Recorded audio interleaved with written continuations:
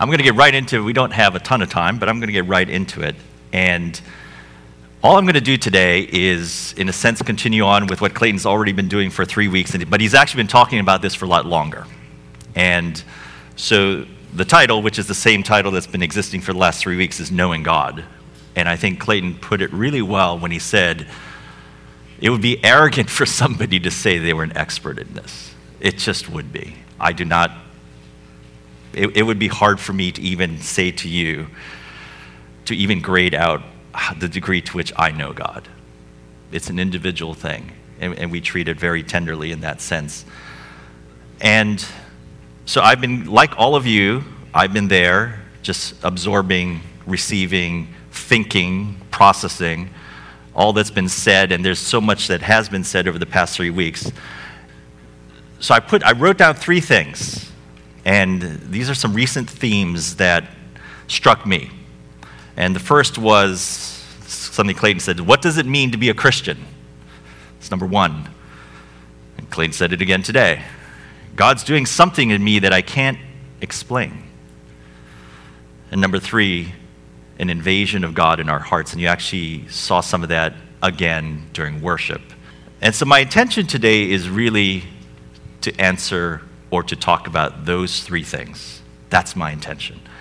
And to do so, I'm going to have to, in a sense, provide a little bit of foundation.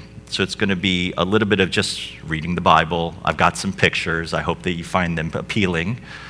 Some people are visual learners, and that's great. But we're going to read the Bible, take a look at some pictures. I'll make a few comments, and hopefully do what I said, which is to answer these 3 questions, or at least entertain them.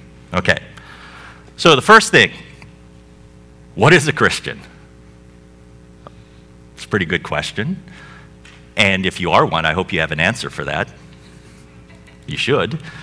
But what is a Christian? See, there is a very interesting aspect of being a Christian is that you came from a context, and that context was you weren't a Christian. So now you are. So there's a difference. And to understand that difference, you have to understand, in a sense, who you are, how are you made up. And you know you have a physical body. Everybody, you wake up every day, you realize that. As the older you get, the more acutely aware you get of that. You have a soul, okay? And that's composed of your mind, your will, and your emotions. And when the Bible talks about the soul, it uses the term psyche. And that actually is the basis by which we get the term psyche or psychology, which is really talking about the seat of your personality. And prior to being a Christian, this is largely who you were. You have a body, physical body, and your body was expressing something out of your soul, the seat of your personality. And then you got saved and something changed. And it wasn't, as Ken loves to say, he's not here, I guess, today, but Christianity is not about making bad people good. It's about making dead people alive. And that particular part that came alive for you is your spirit.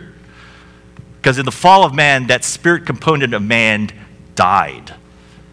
It became inactive. For the most of your life that you lived, or maybe not most of your life is probably a Christian, but prior to being a Christian, that spirit element of who you are was inactive. In a sense, it was actually subsumed by your soul, and you largely lived out of your soul, but now you're a Christian, and now the spirit part of you is now alive, and now you're learning a new way of living, and this is what it is to be a Christian. Now, what is your spirit? Your spirit, there are 3 main functions in your spirit, and they are your intuition, your conscience, and your fellowship. So these are very basic things, but you need to understand, to answer the 3 questions or the 3 statements I put up earlier, you have to understand really who you are to make sense out of what's happening. So your intuition, and we talked a lot, Carrie talked about hearing God. And the intuition refers to the direct sense or feeling in the spirit. This is something that's totally apart, separate from your mind. Your mind can rationalize things. Your mind can think things. Your mind can come up with ideas by grinding on it, working it through, going through your process, and here's an answer. That's your mind. In the intuition, in the spirit, things it's like a direct sense, but it's apart from yourself. It's a download, could be direction, could be a picture, could be something, but it's something apart from your mind and your rational thinking. That's your intuition. Your conscience, this one sounds pretty familiar. Typically, we think of it as, okay, I need to distinguish right or wrong. If it's right, my conscience is good. If it's wrong, my conscience is not so good. And I got that weird sort of feeling inside. And I could choose what to do with that. And I can bury it and bury it and bury it to the degree that eventually that voice starts to die. But the conscience is actually more important than right or wrong. It's actually what is of God and what is not of God. That's actually the more important function that the conscience actually enables you to participate. And the last is fellowship. And this is just about the contact and communion with God. So when the Bible says, we worship in spirit and truth, now this makes sense. Because there's this fellowship aspect of your spirit that enables you. It's in the spirit. You can't perceive God who is spirit. You can't perceive God without your spirit. And this particular part, which is the fellowship function of your spirit, is the part that breeds worship. This is who you are. Okay? Now, how does man operate? Okay, it's been said, so you have the body, you have the soul, and you have the spirit. And there's an analogy that's been made to the temple. And the temple has the outer court, the holy place, and then the Holy of Holies. The Holy of Holies representing your spirit, really the presence of God. So this is you, again. But here's the thing. I said, previously to being Christian, you weren't. And the whole spirit aspect of you was effectively inactive or dead. And you were very accustomed to working everything out of your soul, your mind, your will, and emotions. This is who you are. And the primary problem that occurs when people become Christian and actually learning how to be a Christian is this. We are living in a Western culture. And there was a man, just to illustrate the issue, René Descartes. He was a French philosopher and mathematician. He was born in 1596, so early 1600s he lived. And he's a philosopher, and he actually provided the foundation of Western notions of reason and science. And you know his statement, I think, therefore I am. And that very statement embodies the soul, your mind, your rational thinking. That's the center of man. And that very statement, I think, what I rationalize, what I conceive, that becomes my center. Everything apart from that is actually not in your equation of being. And if you've grown up in Western society and Western patterns of thinking, this is who we are. You wake up in your day. You think, what am I going to do? What pleases me? This is all based out of your soul, your mind, and your rational thinking. That's your center. And prior to being the Christian, that's the only option that you had. And you were perfectly right to live that way. But once you became a Christian and the spirit part of you came alive, well, now we have a conflict. Now we have a conflict. Every way you knew, operated, thought, felt as being your center is now actually in contention to not be your center anymore. That now is the function of the Spirit. See, in Hebrews chapter 6, verse 19 to 20, it says this, this hope we have as an anchor of the soul, both sure and steadfast, and which enters the presence behind the veil. Now that I explained to you who you are, now this makes sense because it is talking about the soul being anchored through something that went through the veil and now anchored in the Holy of Holies, which represents his presence. And what does that mean? The Spirit was designed to lead the soul, not vice versa. And if you've been listening to Clayton, one of the fantastic things he said was talking about the soul and your emotions. Your emotions will lie to you. They're the most inconsistent, unreliable, contrary way for you to actually see the real world. That's your soul. Your emotions will dictate what your mind thinks. Your mind will try and convince the emotions that what it's feeling isn't real, and that can't really be resolved, so what do? You will yourself to action through discipline. Your soul is as if it is on the waves of the sea, tossed back and forth. It has no center. If you live from your soul, that's what your life will look like. And Hebrews chapter 6, verse 19 to 20 says, there is an anchor of your soul in the Spirit. You enter the Holy of Holies by the blood. The new and living way made that gives you access to that anchoring position in the Spirit is by the body of Christ. This is you. Without an anchor in the Spirit, the soul is in control.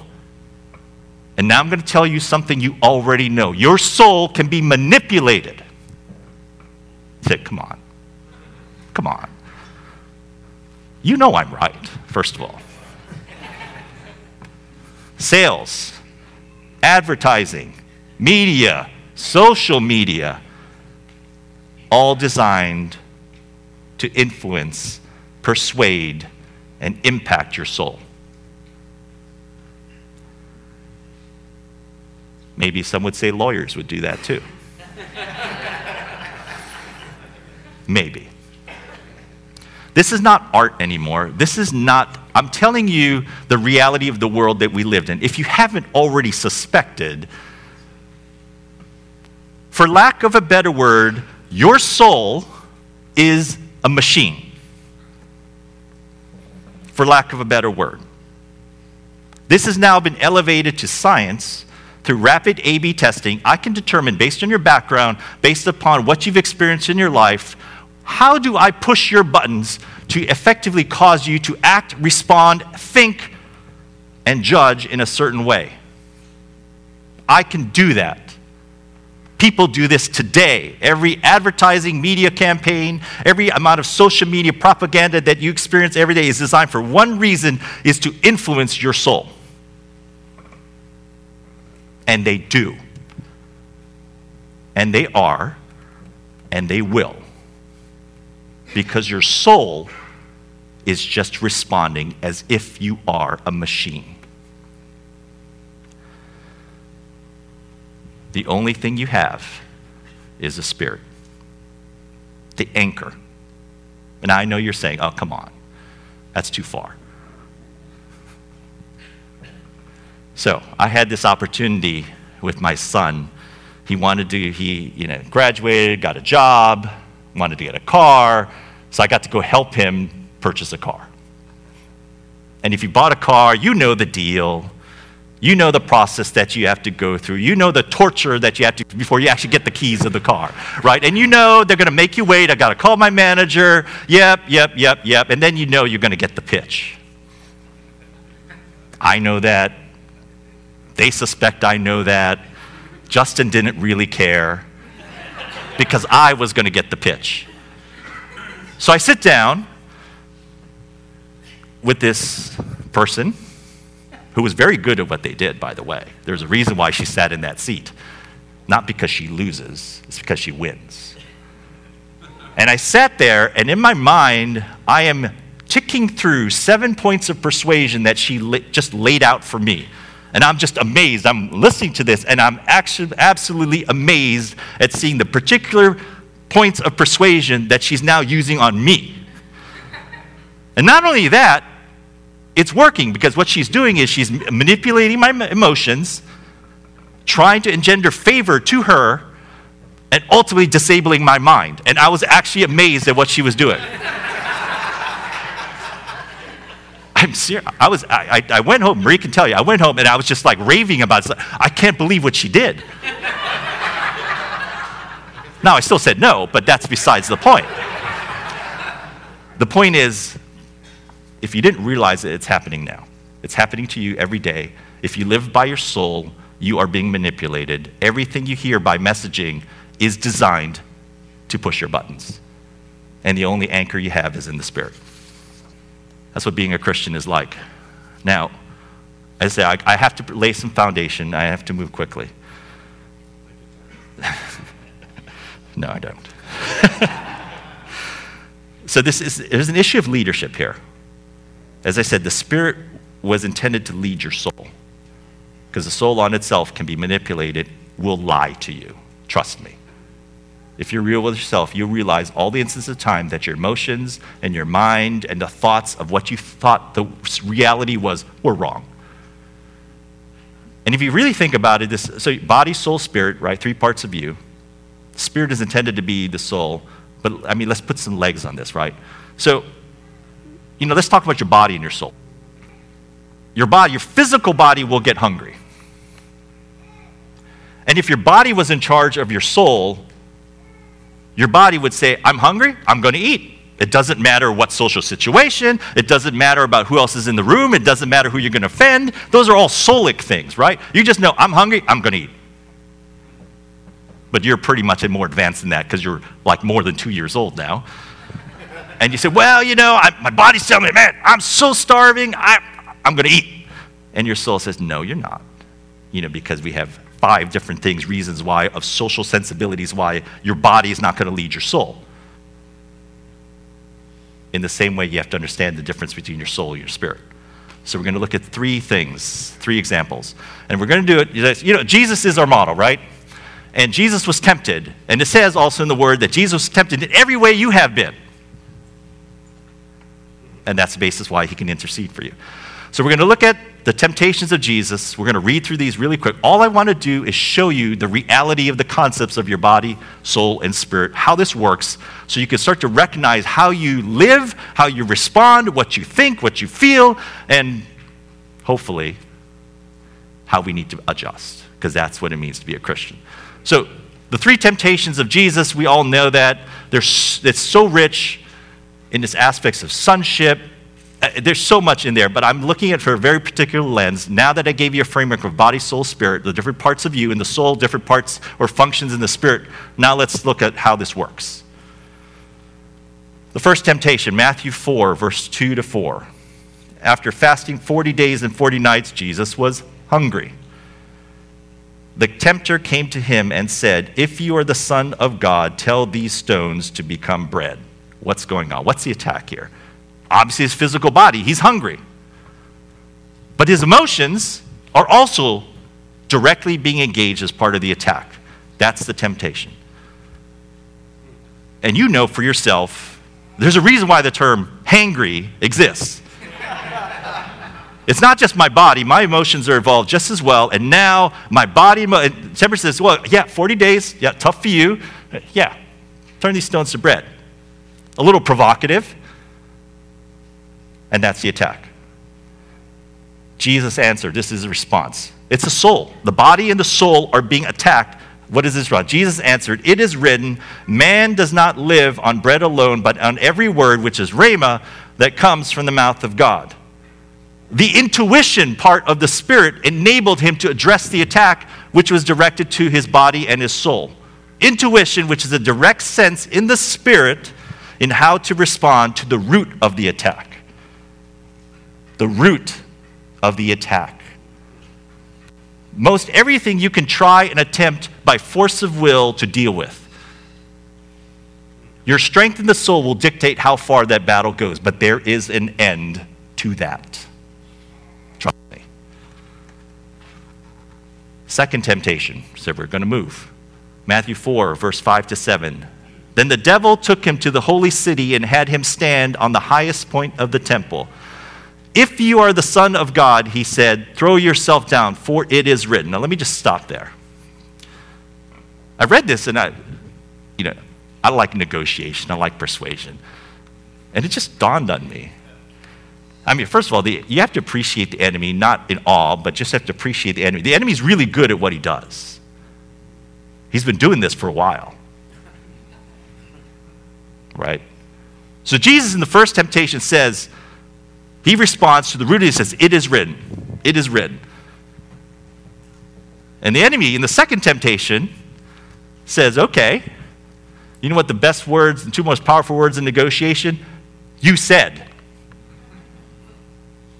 So how does he start? You countered the first one, says, it is written, the Bible. Now it says, okay, you said the Bible. Now I say, boom, here's the Bible.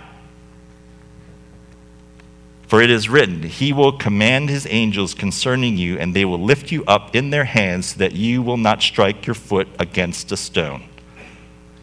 Jesus' mind is now under attack because it's the word of God. It's the scripture.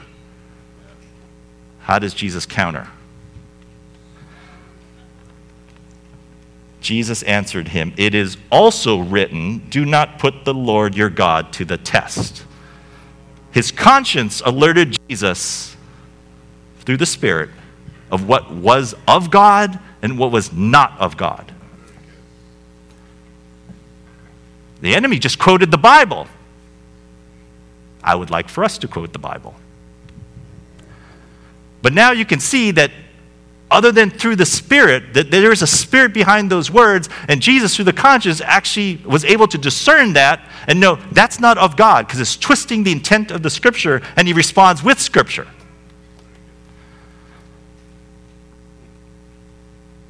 There's a lot of talk, silly talk, I'll just leave it at that, about word and the Spirit, one or the other. You can't even read the word without the Spirit.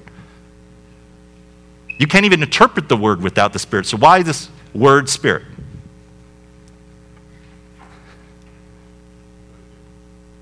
The third temptation, Matthew 4, verse 8 to 10. Again, the devil took him to a very high mountain and showed him all the kingdoms of the world and their splendor. All this I will give you, he said, if you will bow down and worship him. Now it's getting serious. Now we're talking about an attack on his will, his very affection. What would it take to buy Jesus' affection? I mean, here he showed him all the kingdoms of the world. I'm thinking to myself, did it start there? Did he offer him something, anchor on such a much lower sort of reward? Jesus not buying, I'm going to up the ante, I'm going to give you Jerusalem, Judea, Samaria. Oh, okay, fine. The whole thing. All of it. Going to give you all. It's the force of will now. Is your will, can I buy your affection and now have your will in the soul submit to me? And Jesus' answer says, away from me, Satan, for it is written, worship the Lord your God and serve him only. It's in the fellowship aspect of his Spirit. That's how he countered. 3 examples. Every part of his flesh was attacked. His body, mind, will, and emotions. Every part of the main functions of his spirits was engaged to deal with it in a different way. This is what you would call the normal Christian life. This is what it means to be a Christian. There is so much more that we can talk about the body, soul, and spirit. I don't have the time to do that. There's some really good books. Watchman Nee has a book called The Normal Christian Life. I highly recommend you read that to understand this is who you are. This is what you deal with. This is your life. Now, that's the foundation. Now we can quickly deal with some of the other questions. What is God doing amongst us now? Clayton even said this again. Isaiah 64, verse 1.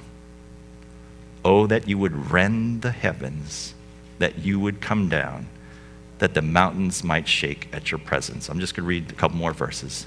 As fire burns brushwood, as fire causes water to boil, to make your name known to your adversaries, that the nations may tremble at your presence.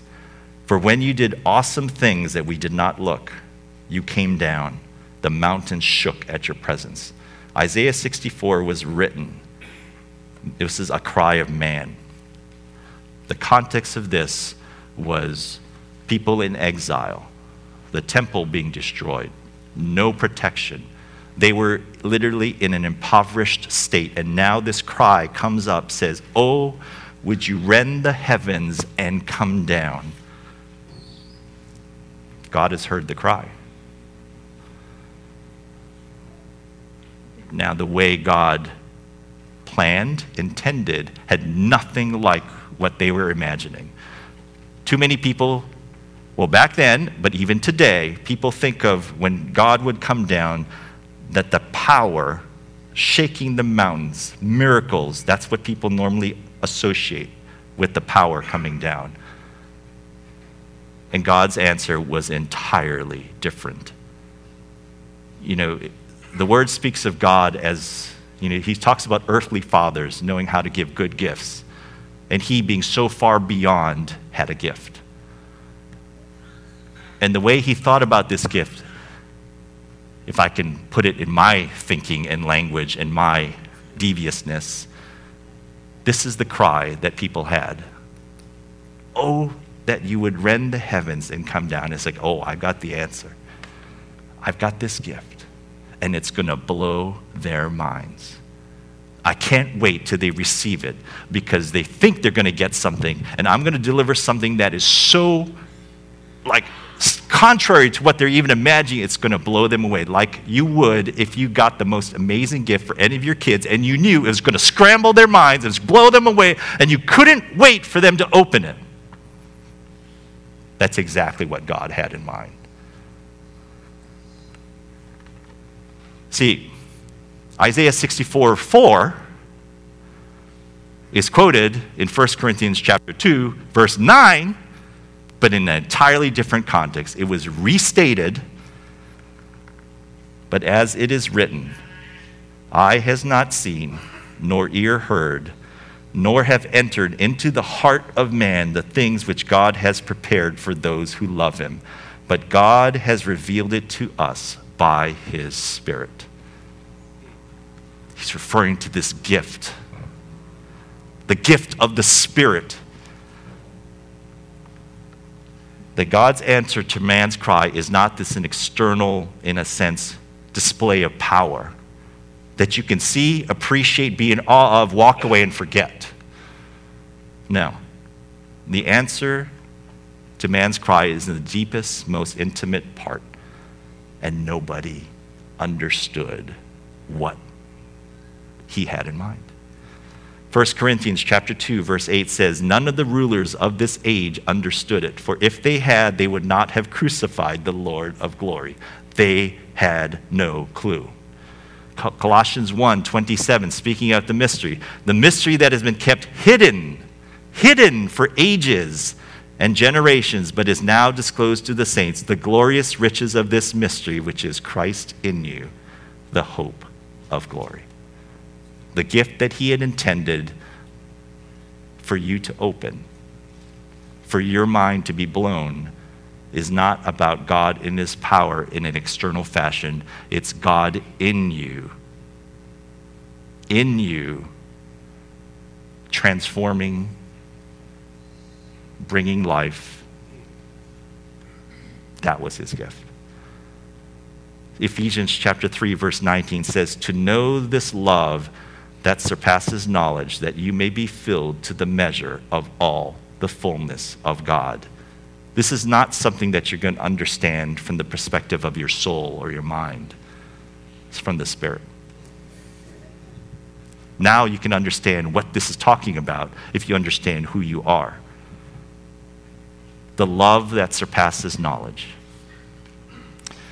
You know, I've said this, used this personal example, and now I think it's easier for me to describe it. Now you can understand exactly what I was going through at the time.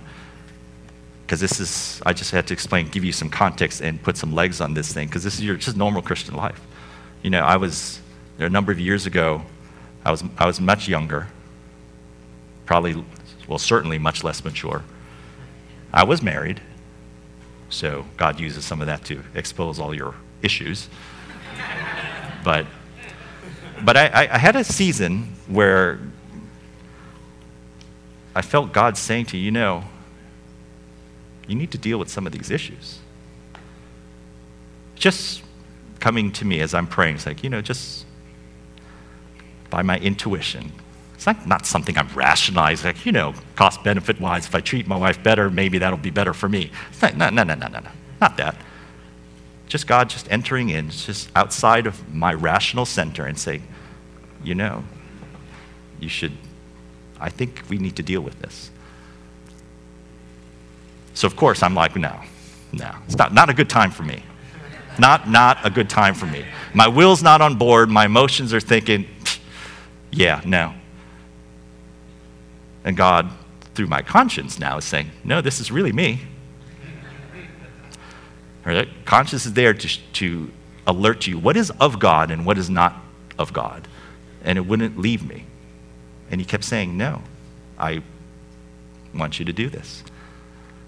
So I'm like, you submit your will to the process. That's your soul.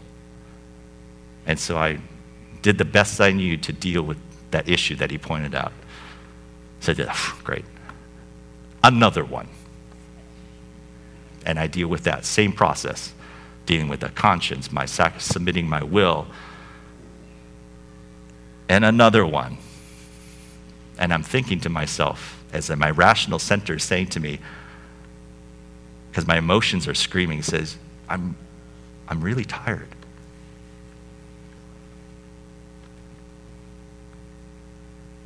When I looked back, I realized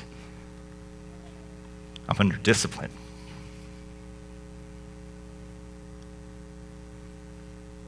Discipline, oftentimes, as I understand it, my choices get taken away. And by the conscience in the spirit, he was funneling me to deal with the issues.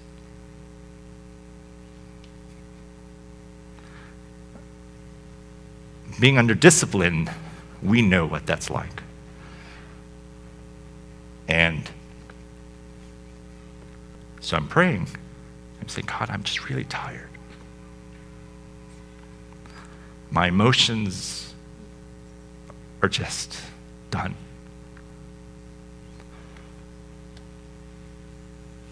And then, as I'm praying, the voice comes. Do you know how much I love you? Do you know how much I love you?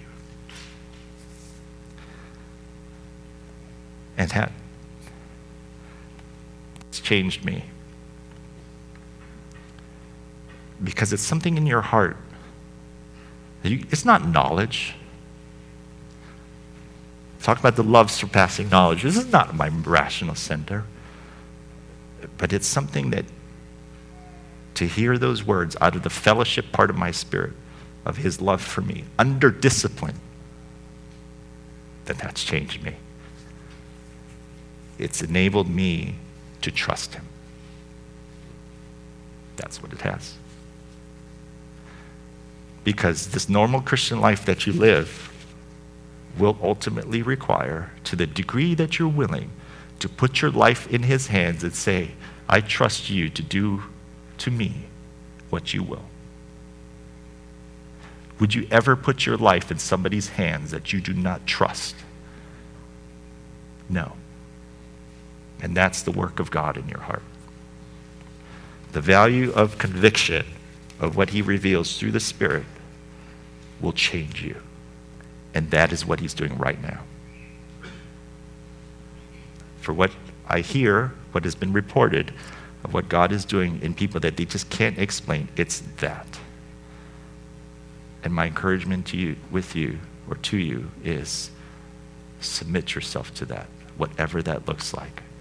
It will change the very center of who you are and everything you understand. It's a relationship. It's out of the fellowship of the Spirit. That's what's at stake right now. Lastly, the invasion of God. In Luke chapter 11, verses 34 to 36, it says, the lamp of the body is the eye. Therefore, when your eye is good, your whole body also is full of light. But when your eye is bad, your body also is full of darkness. Therefore, take heed that the light which is in you is not darkness. This is speaking about how you see. This is not about your physical sight, which is why, give it up to Clayton, New King James Version is a much better translation. The NIV speaks about it as being plural, eyes, because it's thinking about your physical eyes. No, this has nothing to do about your physical eyes. How you see is in the Spirit, through the Spirit. If then your whole body is full of light, having no part dark, the whole body will be full of light, as when the bright shining of a lamp gives you light. And I put a picture up there just to illustrate it. That lamp, that's God. That's why he's the Son of Righteousness. And when that light shines, it's like a lamp shining into your heart. It's love, it's faith, it's hope. And what happens, this is now what the invasion of God looks like. It actually brings into you, in your very person, the entirety of your person, peace. Peace, Philippians 4 verse 7 says, and the peace of God, which surpasses all understanding, will guard your hearts and minds through Christ Jesus. That's what they're talking about. When faith, love, and hope as a light shines into your very heart, what the end result is, peace begins to envelope everything of who you are. Certainly your spirit, but now your soul. Your physical body even. Because you know what the peace of God is? It's very simple. It's order. It's order. Clayton spoke about, what heaven looks like. Because heaven is where the absolute peace of God exists. Why? Because the will of God is uncontested. Order. It's perfect order. Perfect. And that same form of order is actually available to you individually in your inner man in the same way. That the very order and the peace of God invades inside of you such that the will of God becomes uncontested. Your emotions would seek to lie, but they can't anymore because the peace of God so reigns through your spirit that your very soul man is in submission and the will of God is uncontested. And that's the world. That's what the world is desperately searching for right now. And that was God's gift to you by his very intention, this gift that he wanted to unveil, that he kept hidden, and has now been made available to you just for being an everyday Christian.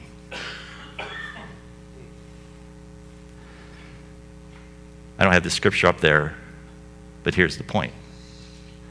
Luke 11:33, the previous verse.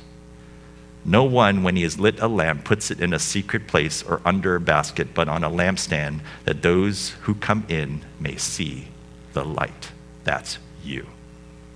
The degree to which you, by enabling your spirit to express dominion over the soul so that it cannot lie, it cannot contest, it cannot produce anything that is not of God, because your conscience, your intuition, and the very fellowship you have places your mind, your will, and emotions in full submission. The peace of God will now reign as a light that shines upon you, and that light is intended to be seen, which is why the degree to which you carry that element of peace and assurance in your very person, people can't help but notice. It actually will impact the physical space that you're in.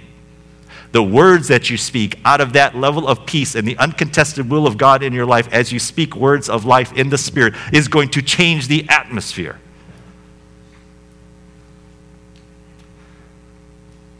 That those who come in may see the light. That's what's happening. The invasion of God that we so desperately desire to just say, God, do your thing, is not through mediators. Please understand. It's not through mediators. For God, who is desired to play, is giving you direct access to everything that I just spoke about, You don't need a mediator because Jesus already has mediated on your behalf. By your blood, you enter in. He has made a new and living way to access the Holy of Holies as an anchor of your soul by Christ's body.